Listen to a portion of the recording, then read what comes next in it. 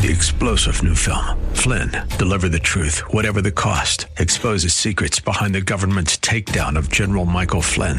Flynn knew what the intel world had been up to. He ordered the first audit of the use of contractors. This set off alarm bells. He told the truth. He was the most dangerous person for Donald Trump to hire. They had to get rid of Flynn. Flynn, deliver the truth, whatever the cost. Available now. Watch it today. Go to salemnow.com. salemnow.com. The following program was pre-recorded, and the views expressed do not necessarily represent those of this station or its management.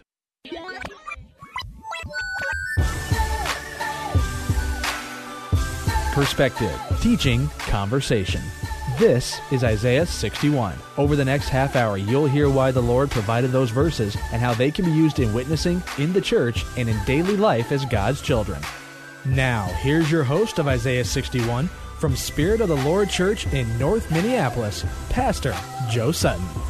Hey, good afternoon, everyone. This is Pastor Joe Sutton coming at you again with Isaiah 61. It's just such a pleasure to be able to broadcast and to listen, and knowing that just touching lives, man. It's always a blessing to me. It's like I always tell people, the summertime is a time that you store up your heat and get ready for the winter, but it's also a time of getting out and witnessing. You get to see who your neighbors really are, you know, after a long, cold winter of bungled up faces and bungled up hands and feet. And you get to go out there and actually get to see who lives next door to you. You know, you drive through the neighborhood, you can smell people grilling. You know, I don't know what your neighborhood was like on the 4th of July, but oh my God, I thought I was in Beirut, you know, in my neighborhood, man.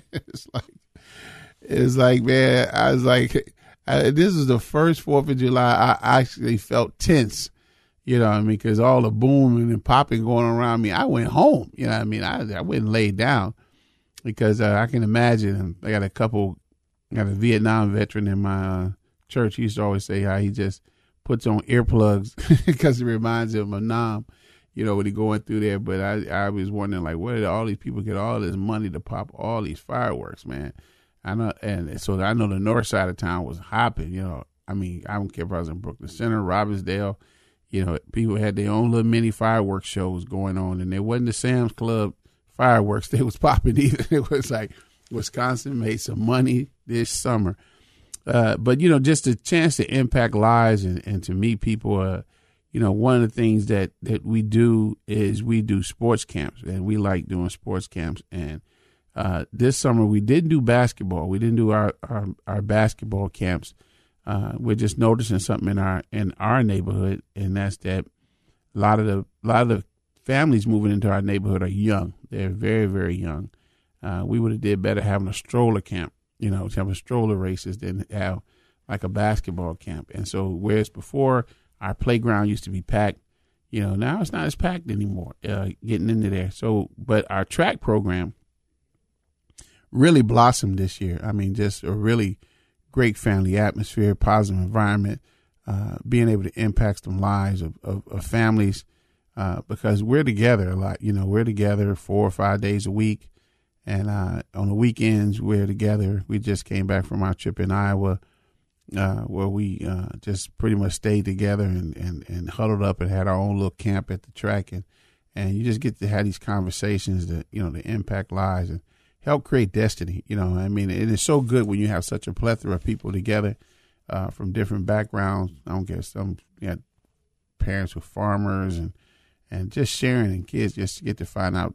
They really get their own little story on careers from the different parents that are there and coaches, and then the older kids talking about what college they want to go to, and the younger kids, they just want to go to the college because it made the NCAA 64. That's all they know, and you know, just telling them the difference of different things is a great opportunity to share and lead. A friend of mine in South Carolina, he just started a track program, and they're they're just really seeing how good it is to build families. So we have a good time. We're getting ready to go to Greensboro, North Carolina. When you listen to this program, we'll be in Greensboro. We'll be competing, trying to see if we can continue our streak of all Americans that we have going out there. We have some great kids going out there competing with a chance to become all Americans and representing Minnesota and our region, our 6-state region. We qualified 32 kids for the national meet. We registered 80, qualified 32. We're going to take 20, down there. And so it's going to be a great time. So in your prayers, pray for us. That Saturday and Sunday is finals, and we'll be hitting the road on Sunday, driving home. And we just need your prayers and going through what we do. I've been talking about the subject of raising up a king and everything like that, looking at it from an Old Testament point of view. And today I want to just go into the book of Timothy a little bit. I'm not going to start in chapter 1. I'm going to start in chapter 3. Paul is giving instruction to Timothy. This book has always been a favorite of mine. And now I'm no longer considered a young leader anymore. I'm getting that gray, I can't afford that stuff you put in your beard to make it look black, like some of my contemporaries. So I just rock my gray for now. And so, but Paul is giving him some instructions, but the book now has relevance for me from another angle. Is what do I teach my young leaders? What am I preparing the teenagers in my church to do? Our church is in a rebuilding phase. We had, just one of the things where we had almost had to have a restart, because we, got to a point, after 20 some years, and you got to come back and you got to hit the drawing board again. We had just some internal strife every church goes through, and you bounce back and you come back. So I have a bunch of young leaders, and I try to just get them a blue point to work with, especially with teens that I work with in the summer, in our everyday program, our track program, the camps that we do. I try to get them to understand what is it that God wants out of them, especially when it comes to dating. That's a whole another thing. I don't know where that wait till 16 came from, but I used it, when they were 5 and 6. You don't girlfriend till you're 16 years old. You don't boyfriend till you're 16 years old. I don't know where the 16 came from, where that magic number came from, but I used it until they got 16. Then they start looking at me. I turned 16 next year, Dad. I got to have a boy. No, I don't think you're ready. I think 32 is the new number. 32 is the new number. We're going to get somebody there. We never really feel like kids are ready for that because, it gets into that point. But are we trying to raise them to be prepared to handle life situations when they come that way? And even in my 50s, and I can't handle life situations. Sometimes things hit me and it rocks me and it sets me back. Or even in the discipleship process, when I see people in my congregation go through some things, it hurts at times. But let's look at 1 Timothy chapter 3 and verse 1. Let's take a journey through chapter 3 together, and as our time permits. It is true that anyone who desires to be a church official wants to be something worthwhile. Anyone who desires to be a church official needs to have their head examined. No, but they desire something worthwhile. So you have to have that servant's heart. Jesus said, if you want to be the greatest, you have to be the least. And if you want to be the ruler, you have to be the servant. And servant leadership was what Jesus was expounding. And Paul said, it is true that anyone who desires to be a church official, who desires to be an elder, who desires to minister, who desires to do something, it's worthwhile. It's a worthwhile goal in which to have. I always personally tell my family that our family role is to serve, and we serve. That's what we do. We serve. We serve. We serve the man or woman of God, and we go in there and we make sure, no matter what our profession is. I've always taught them, whether you're a lawyer, whether you're a doctor, whether you're a janitor, whether you're a teacher, be a servant. When it comes to your church, when your neighborhood, you serve. In the wintertime, if my neighbors have not shoveled their walkway, bam, we shovel their walkway, not only in the front but up into their door. Just as a way of letting them know, hey, we're thinking about you. We're neighbors. We're in this together. If there are any elderly people on my block, their lawn gets mowed. My kids know that's their job, to mow that lawn and to shovel that snow. They'll go and say, Dad, do we need to do Miss So-and-so? Yes, we do. They'll argue over who's going to do the chores, because we know we have to serve. And that's something I taught them from they were little. Menards had them little bitty shovels, everybody had a shovel. Everybody had a shovel, and we go out there and we shovel. You know what I mean? And we make that known. You know, now we got a snowblower. You know, I got teenage boys, and so now they don't mind doing it. But beforehand, they got a thrill out of doing that. Verse 2 says this: that's why officials must have a good reputation and be faithful in marriage. They must be self-controlled, sensible, well-behaved, friendly to strangers, and able to teach. Man, that's a whole line. The New Living Translation says, so an elder must be a man whose life is above reproach. You know, he must be faithful to his wife. He must exercise self-control, live wisely, and have a good reputation. He must enjoy having guests in his home, and he must be able to teach. The King James Version says, you know, he must have a good reputation in the community, right? You know, or he must be blameless, a husband, one wife, vigilant, sober, of good behavior, given to hospitality, apt to teach. You know, so your reputation that you have is very important, very essential to you becoming an elder in the church. And really, it's not so much as your reputation among the people in the church, but it's also your reputation in your community. You know what I mean? You know, your life is to be above reproach, meaning no one can come and find anything out about you. And I start teaching kids the qualifications of a church official or an elder or a leader. We started about age 10. I started getting them to understand because I want them to develop habits and consistency in their life that will help them when they get to that point. You don't want to live like a hellion and then try to come be a leader, and then people always finding something wrong with you. You know, I always share the personal story with people that how when I was searching for the Lord, I used to be a DJ. You know, back in the early days of your hip hop. You know, you had your DJs, MCs, everything like that, and you get out there and you do your thing, and I would, you know, Thursday, Friday, Saturday night, and I'm spinning. You know, either I'm spinning for someone or I'm throwing my own party. And some Sundays I would come into church and I would go, and the Holy Spirit was really working on me. And I was like, man, I would go there and I would go to church and nothing would deflate me more than to walk into the church and see somebody in the pulpit, either giving announcements or leading worship or in the choir, you know, in a place of leadership that was at my party the night before or sometime. And I would go like, it would deflate me. Now, I didn't mind seeing them sitting in the pew because I was in the pew and I was a DJ. So I wouldn't, but it was the fact that, you know, they on the other side of the pulpit, there's a lifestyle that's expected to be lived, you know, and not that there was anything wrong with them there, you know, dancing and doing anything like that. It's just that when it comes to whose life is above reproach, yeah, I mean, you know, you're sitting up there reading the scriptures that day, and I know you just spent 3 to 4 hours in the club with me, and now you're only giving God 2 hours on a Sunday, and you're supposed to be a leader.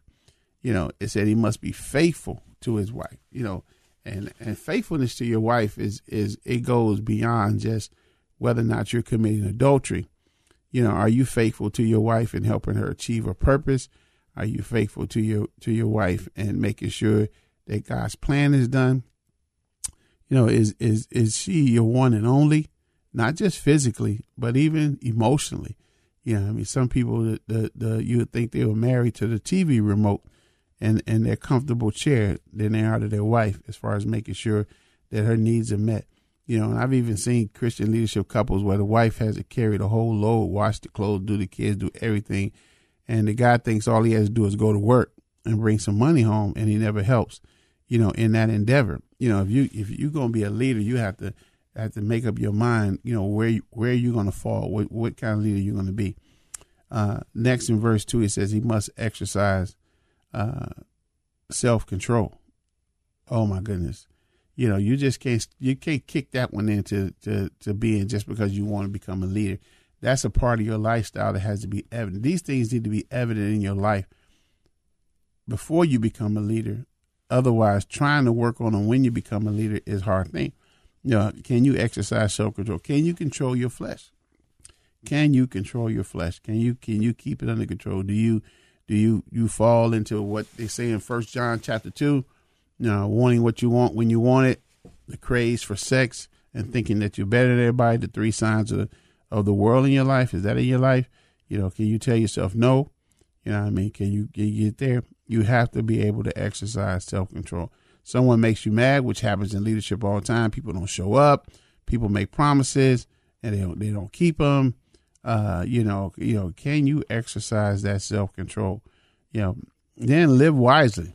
Bam. Live wisely. Live with wisdom. Wisdom is knowledge plus experience. Are you able to live wisely? And once again, back to that good reputation, that good reputation. That's what keeps you above reproach, right? But the main thing I really try to emphasize to my young leaders, in which we have a problem with today, is New Living Translation says this: he must enjoy having guests in his home.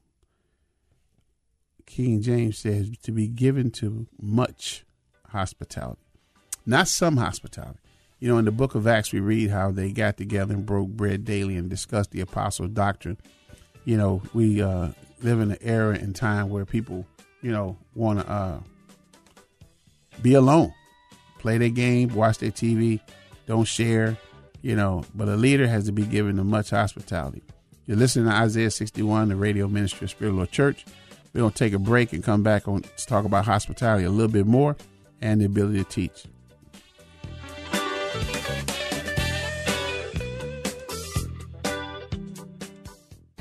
Spirit of the Lord Church is a multi-ethnic, multi-generational church impacting North Minneapolis and the greater Twin Cities, emphasizing the 4 pillars of godly thinking, training up godly children, godly marriages, and outreach to the community. Spirit of the Lord has quickly become a staple to some of the people who need God the most. As they focus on Jesus Christ, grace and truth bind them together to become God's best. Join them for service every Sunday morning at 10:30 at 1001 Penn Avenue North in Minneapolis. Spirit of the Lord Church, a proud sponsor of Isaiah 61.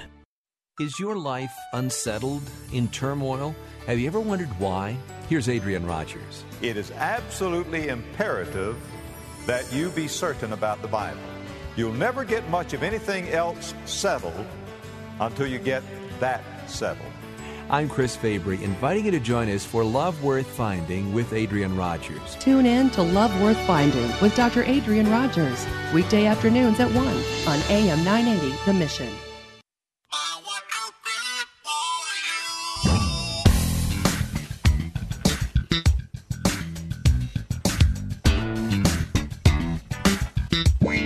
Welcome back to Isaiah 61.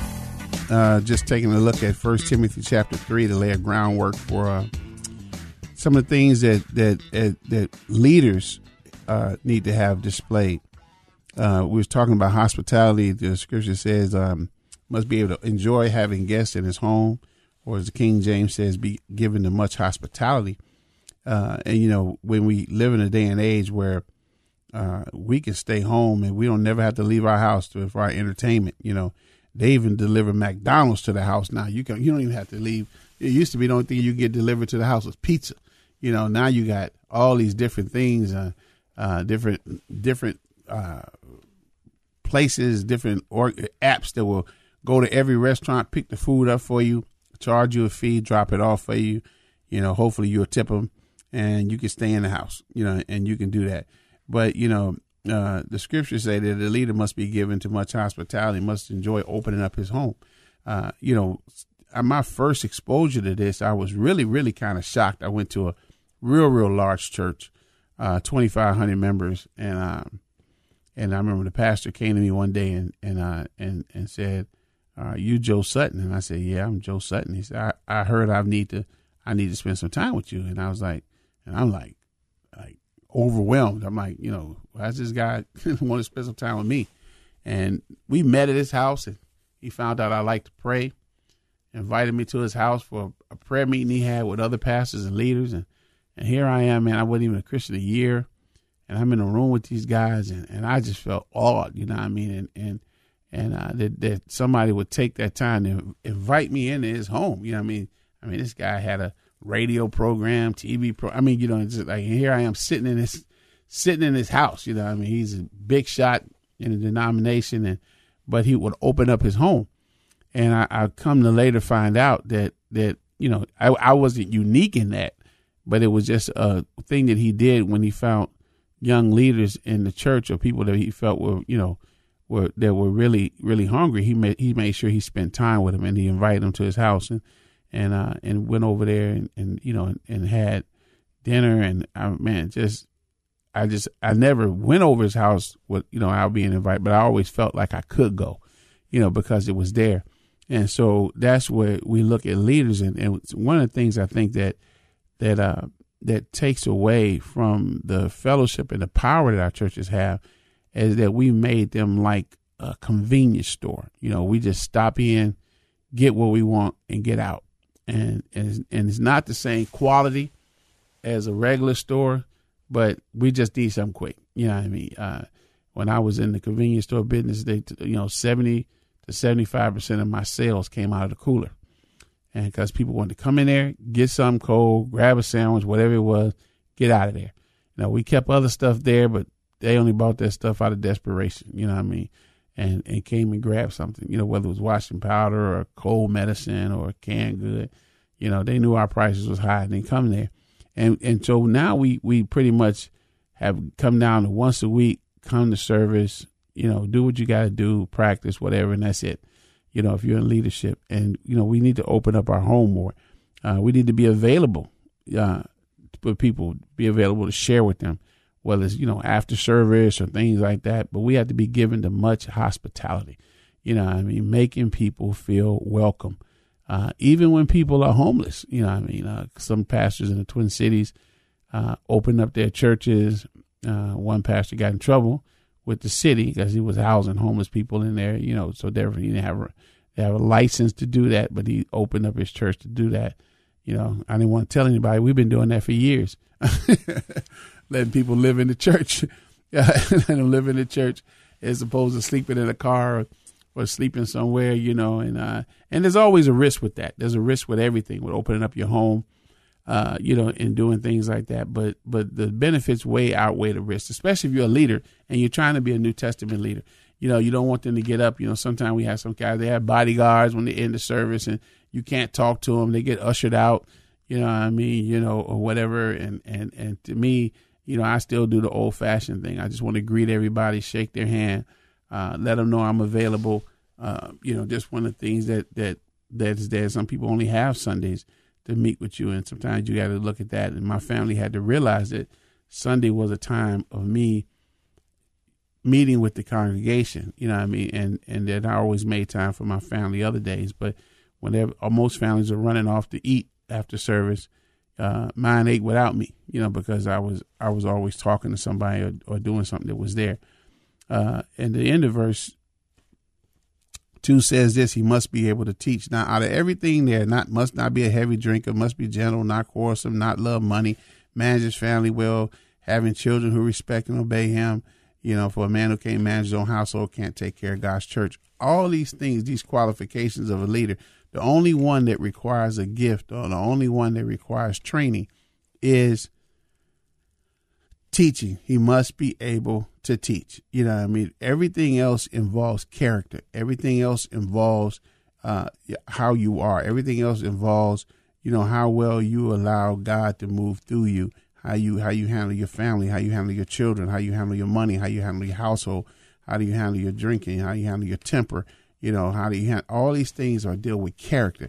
And we have to really emphasize character, you know, and so in the gist of understanding that, our discipleship training or our leadership training has to go beyond the classroom where we talk about the issues and things there, but have to focus on modeling where they actually see how it is a leader is to respond, and basically leadership etiquette. When I was in business school, that's what we did. We worked on etiquette. You know, how do you act at a reception? How do you act at a lunch? How do you act at a dinner? How do you act at a board presentation? You know, it was our etiquette and style that went along with our learning business law, accounting skills, everything like that. All right, so we're coming to the end of this week's show, and we're going to dive in a little deeper and a little how-to, some who, what, why, where, and when on these topics that are found in 1 Timothy chapter 3 and the molding of young leaders. I just want to emphasize to you greatly that the best thing that you can do is to let somebody walk with you and that they can see your character. And hopefully your character has been shaped by the Spirit of the Lord if you've already accepted this task, this call, this anointing to be a church official. Hey, God bless you guys. Look forward to sharing with you more next week. Pray for us as we're on the road and that we come back champions in Jesus' name. Amen. 3-star General Michael J. Flynn, head of the Pentagon Intelligence Agency, knew all the government's dirty secrets. He was one of the most respected generals in the military. Flynn knew what the intel world had been up to. He understood its funding. He ordered the first audit of the use of contractors. This set off alarm bells. The explosive new documentary, Flynn, Deliver the Truth, Whatever the Cost, uncovers the facts behind this scandal. Flynn told the truth. He was the most dangerous person for Donald Trump to hire. I find out the worst enemy that I'm going to face in my life is right here in America. They took my assessment and they wanted me to change it. And I was like, I'm not changing it. They had to get rid of Flynn. With in-depth interviews, archival footage, and never-before-seen personal records of the man behind the headlines. I just felt like I was drowning. Flynn, Deliver the Truth, Whatever the Cost. Available now. Watch it today. Go to salemnow.com. salemnow.com.